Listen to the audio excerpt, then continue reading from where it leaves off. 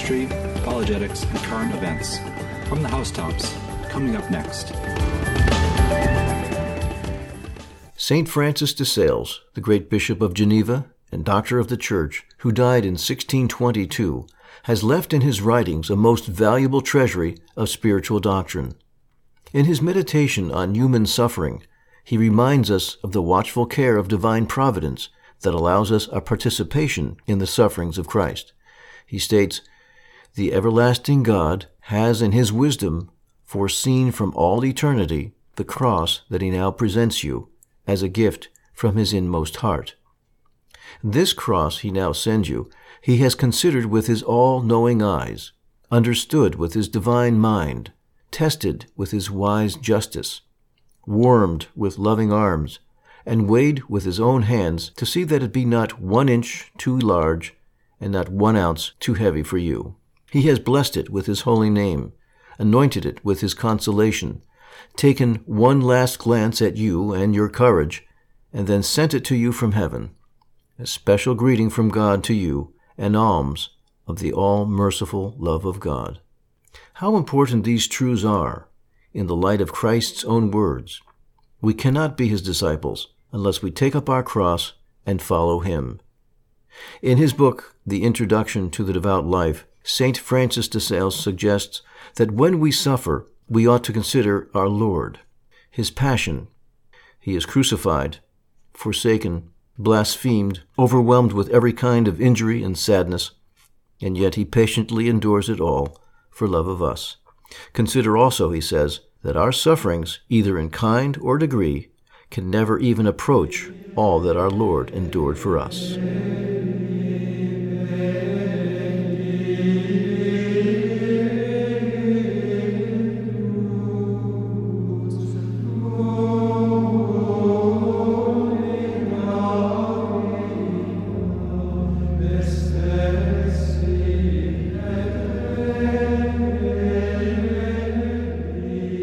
Our quest for happiness. The third enemy which puts obstacles in the way of our happiness is the flesh. By the flesh we mean concupiscence, which, as we have seen, is the tendency of man's lower nature against his higher nature, but more specially the inclination to seek sense pleasures, contrary to the dictates of reason and God's law. The basic passions and tendencies are necessary and good. They come from God. They become sinful only when they are enjoyed in ways which are forbidden by God. When we forget the good purpose God had in placing these tendencies in us and use them solely for the pleasures they afford, we commit sin. For instance, God made food pleasant to the taste and the act of eating enjoyable to man. This is a lawful pleasure, and we are allowed to enjoy it within the reasonable limits of health and physical efficiency. If, however, a person should eat far in excess of the demands of health, after hunger had been satisfied, and without any other reasonable purpose, he would commit a sin, the sin of gluttony, because he would be making pleasure the supreme goal of his action. This is true also of the other tendencies to sense pleasure. We do wrong if we indulge in them solely for pleasure and without a legitimate reason. We recall that this tendency of our lower nature is a result of the proud rebellion of Adam's will against God, with the consequent loss of the gift of self-control. As we know, God in his great mercy restored to man the possibility of reaching his supernatural goal, together with the means of striving for it. God, however, did not will to return to man the gift of perfect control over his own body. He wills that we achieve control over our bodies and their tendencies by the slow process of difficult and often repeated efforts. There are two facts which must be grasped in connection with this striving for self-mastery. One is that self-control is always possible with the help of God's grace. The will may be weakened, but it is still free to resist and reject the invitations to sin which come from our lower nature. Furthermore, God gives the necessary actual graces which enlighten the mind and strengthen the will to refuse consent to sin. The second is that self-control is in harmony with man's nature as God planned it. Many non-Catholic professors and so-called psychologists who believe in naturalism tell us to do everything we feel like doing, to follow all our impulses and enjoy pleasure to the full. They also tell us that to curb and control our passions is unnatural and injurious to health. This is false. We are meant by nature to control our bodies according to reason and God's law. We must mortify our senses if we wish to save our souls. It is true that since the fall, self-control costs us many a struggle and many a sacrifice, but we should always remember that we are acting in a human, reasonable, healthy fashion only insofar as we have the passions under control. When we yield to our passions contrary to reason and God's laws, we are acting not humanly, but like animals. It is noble for man's higher faculties to control and command the body. It is not noble and shameful to allow them to be controlled by the body. It is strong and heroic to withstand the often pressing appeals of passion. It is weak and cowardly to give in. Self-control is the high road to peace and happiness even in this life. Self-indulgence is the sure road to discontentment and unhappiness. To prevent concupiscence from controlling us, we have to control concupiscence. St. Paul writes to the Galatians 5:24, "And they who belong to Christ have crucified their flesh with its passions and desires."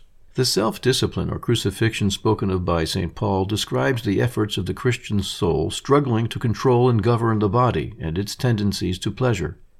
It is the bodily and spiritual exercise or training of the Christian soldier, which fits him to combat the enemies of his soul. In this connection we should read 1 Corinthians chapter 9. "Know you not that they that run in the race all run indeed, but one receiveth the prize? So run that you may obtain. And every one that striveth for the mastery refraineth himself from all things, and they indeed that they may receive a corruptible crown, but we an incorruptible one. I therefore so run, not as at an uncertainty. I so fight, not as one beating the air, but I chastise my body, and bring it into subjection, lest perhaps, when I have preached to others, I myself should become a castaway." This self-discipline may be external, by which we mean the control or custody of our bodies and the senses, or it may be internal, by which we mean the control of mind, will, imagination, and memory. Some of the means which self-discipline makes use of are self-denial in the form of firm and unwavering custody of the senses, fasting, and prayer. The right use of such means supposes the practice of the theological and cardinal virtues, in particular of the virtue of temperance, the virtue of self-control and moderation, and fortitude, the virtue of courage.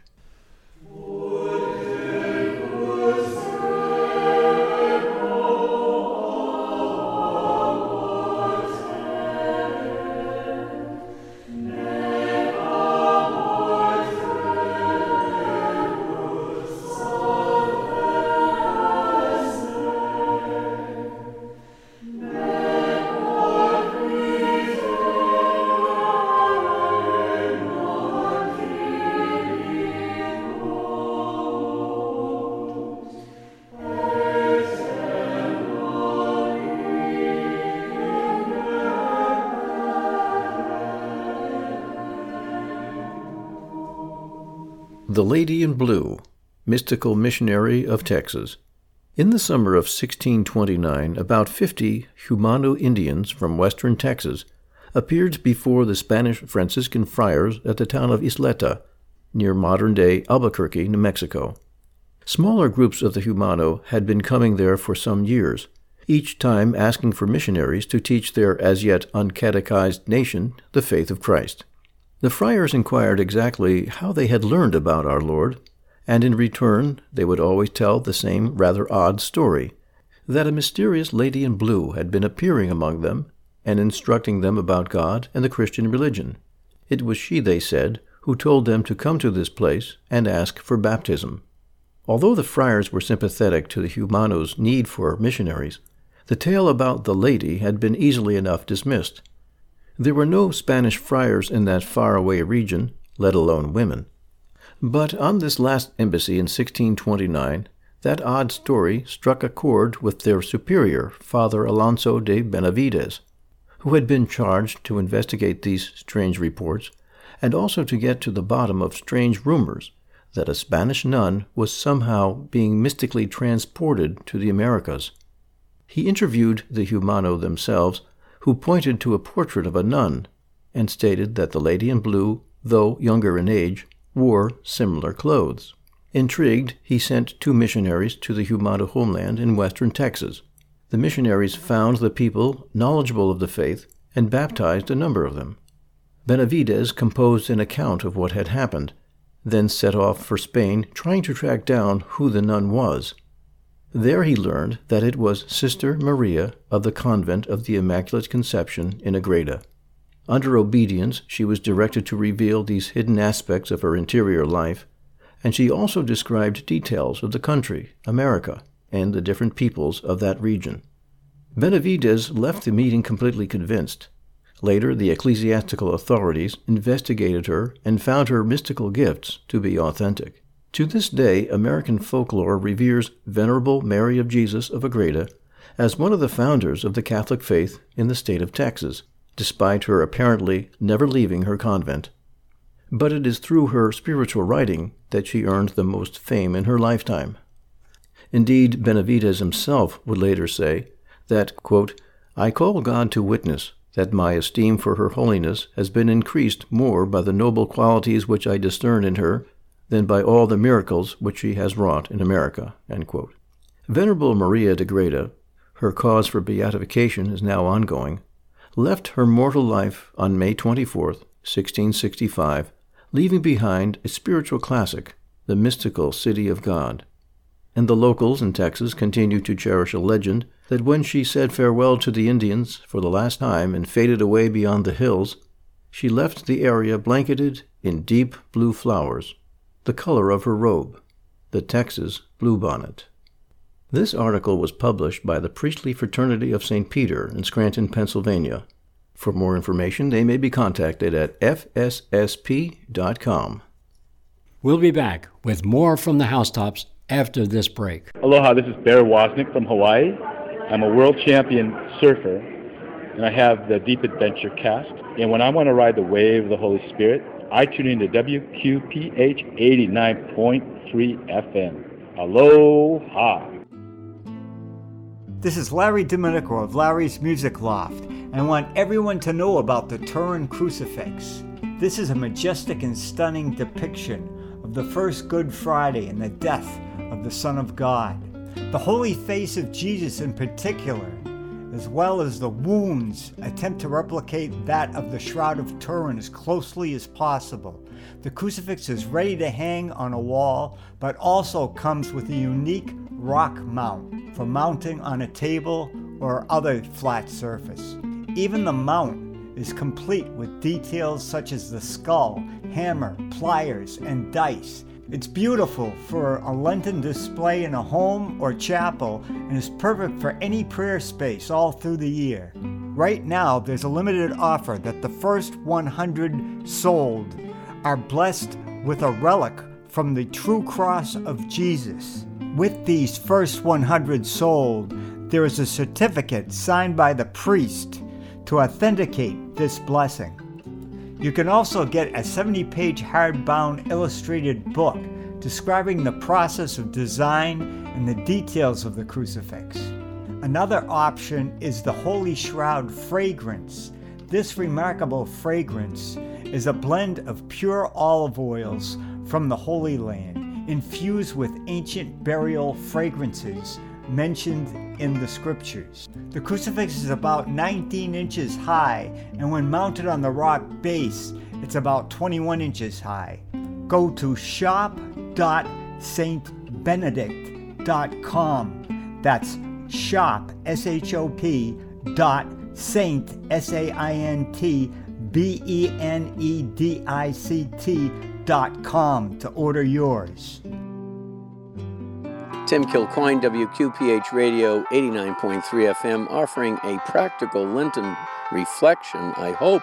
Think of yourself, body and soul.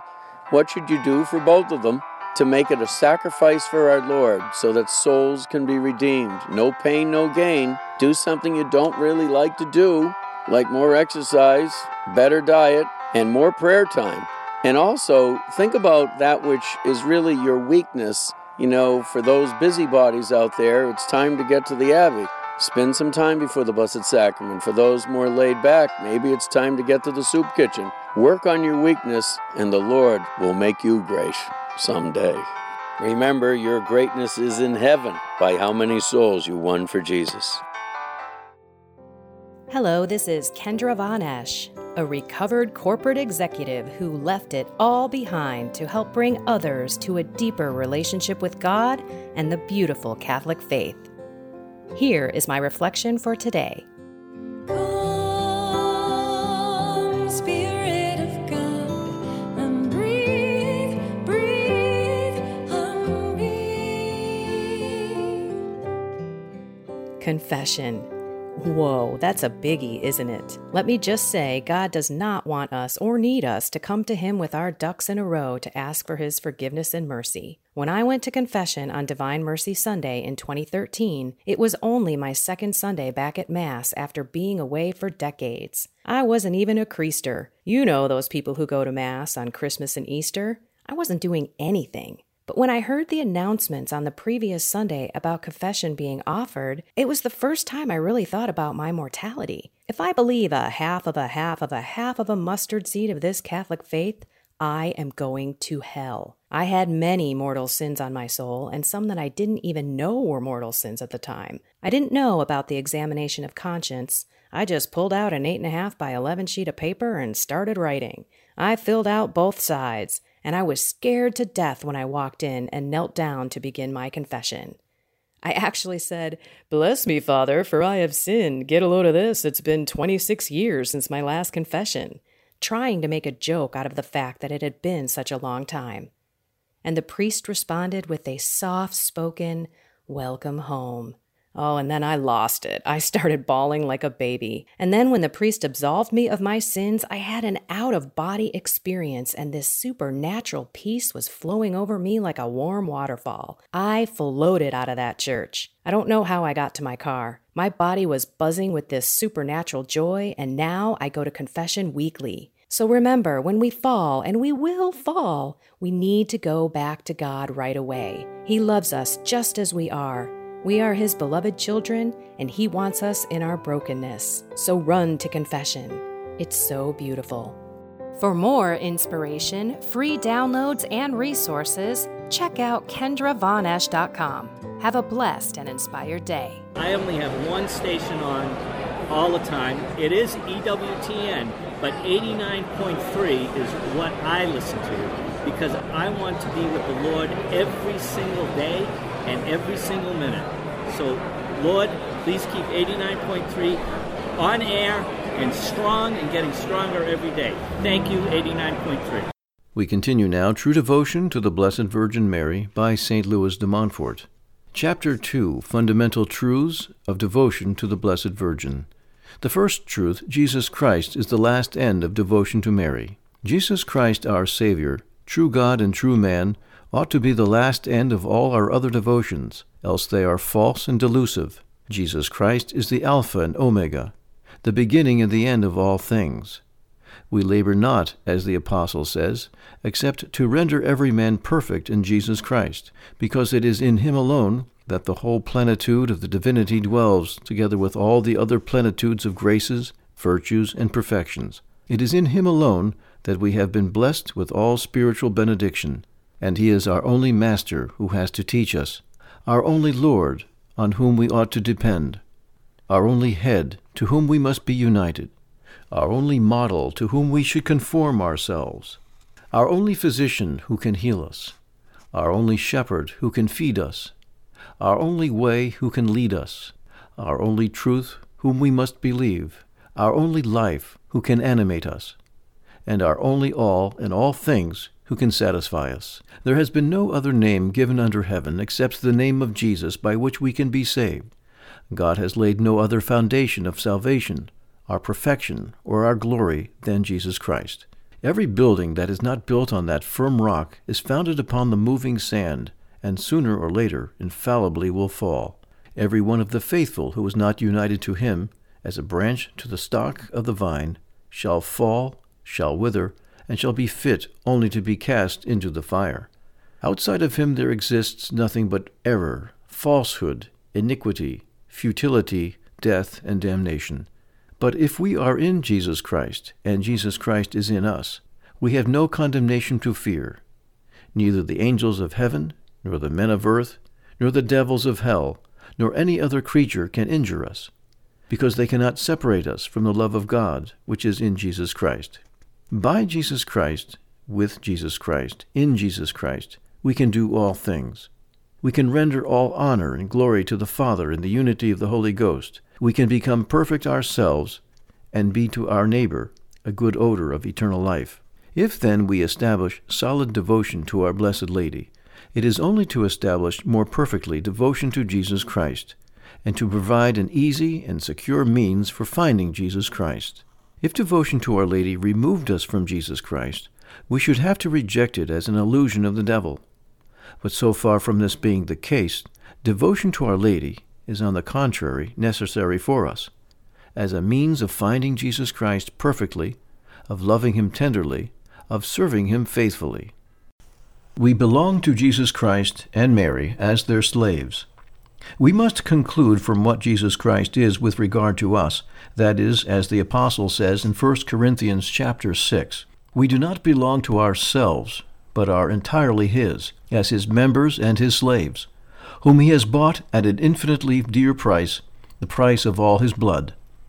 Before baptism we belonged to the devil as his slaves, but baptism has made us true slaves of Jesus Christ, who have no right to live, to work, or to die, except to bring forth fruit for that God-man, to glorify Him in our bodies, and to let Him reign in our souls, because we are His conquest, His acquired people, and His inheritance.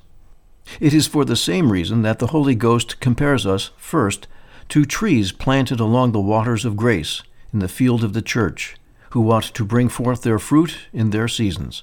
Second, to the branches of a vine, of which Jesus Christ is the stock, and which must yield good grapes.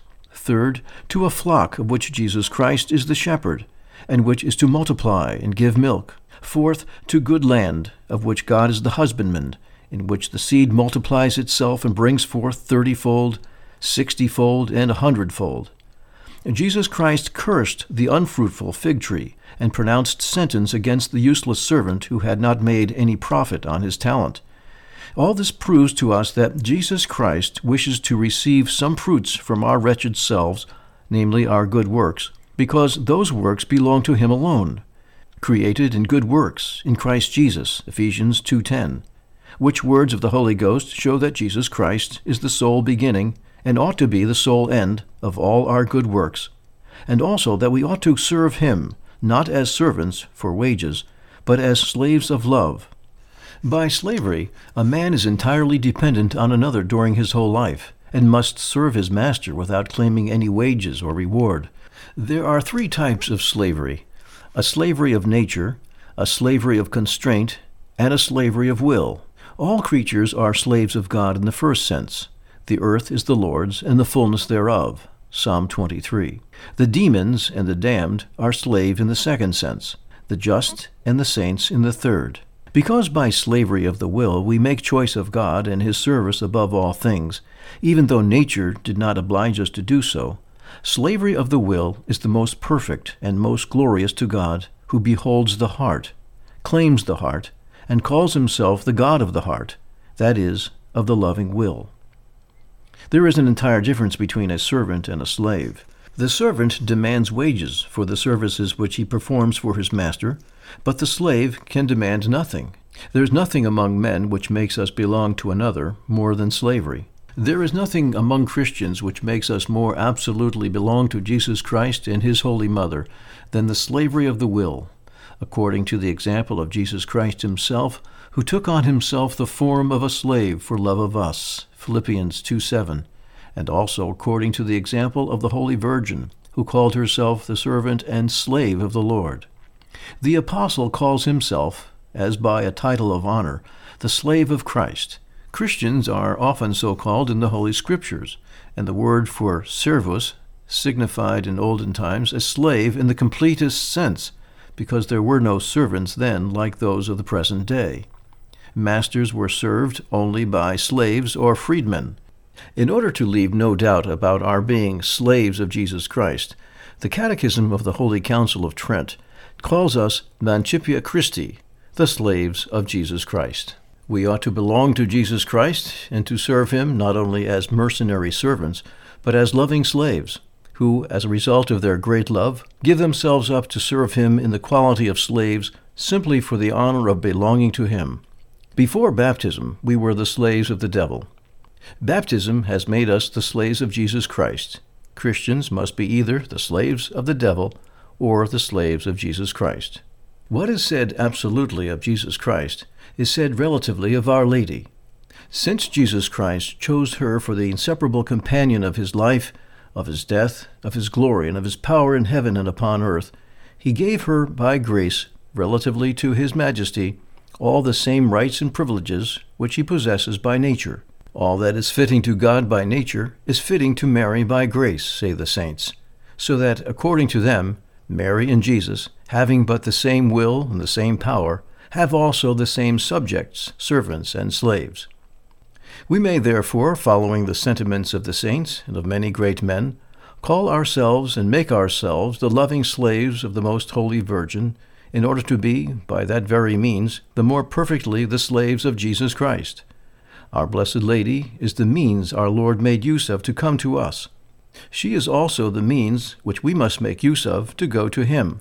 For she is not like all other creatures, who, if we should attach ourselves to them, might rather draw us away from God rather than draw us near him.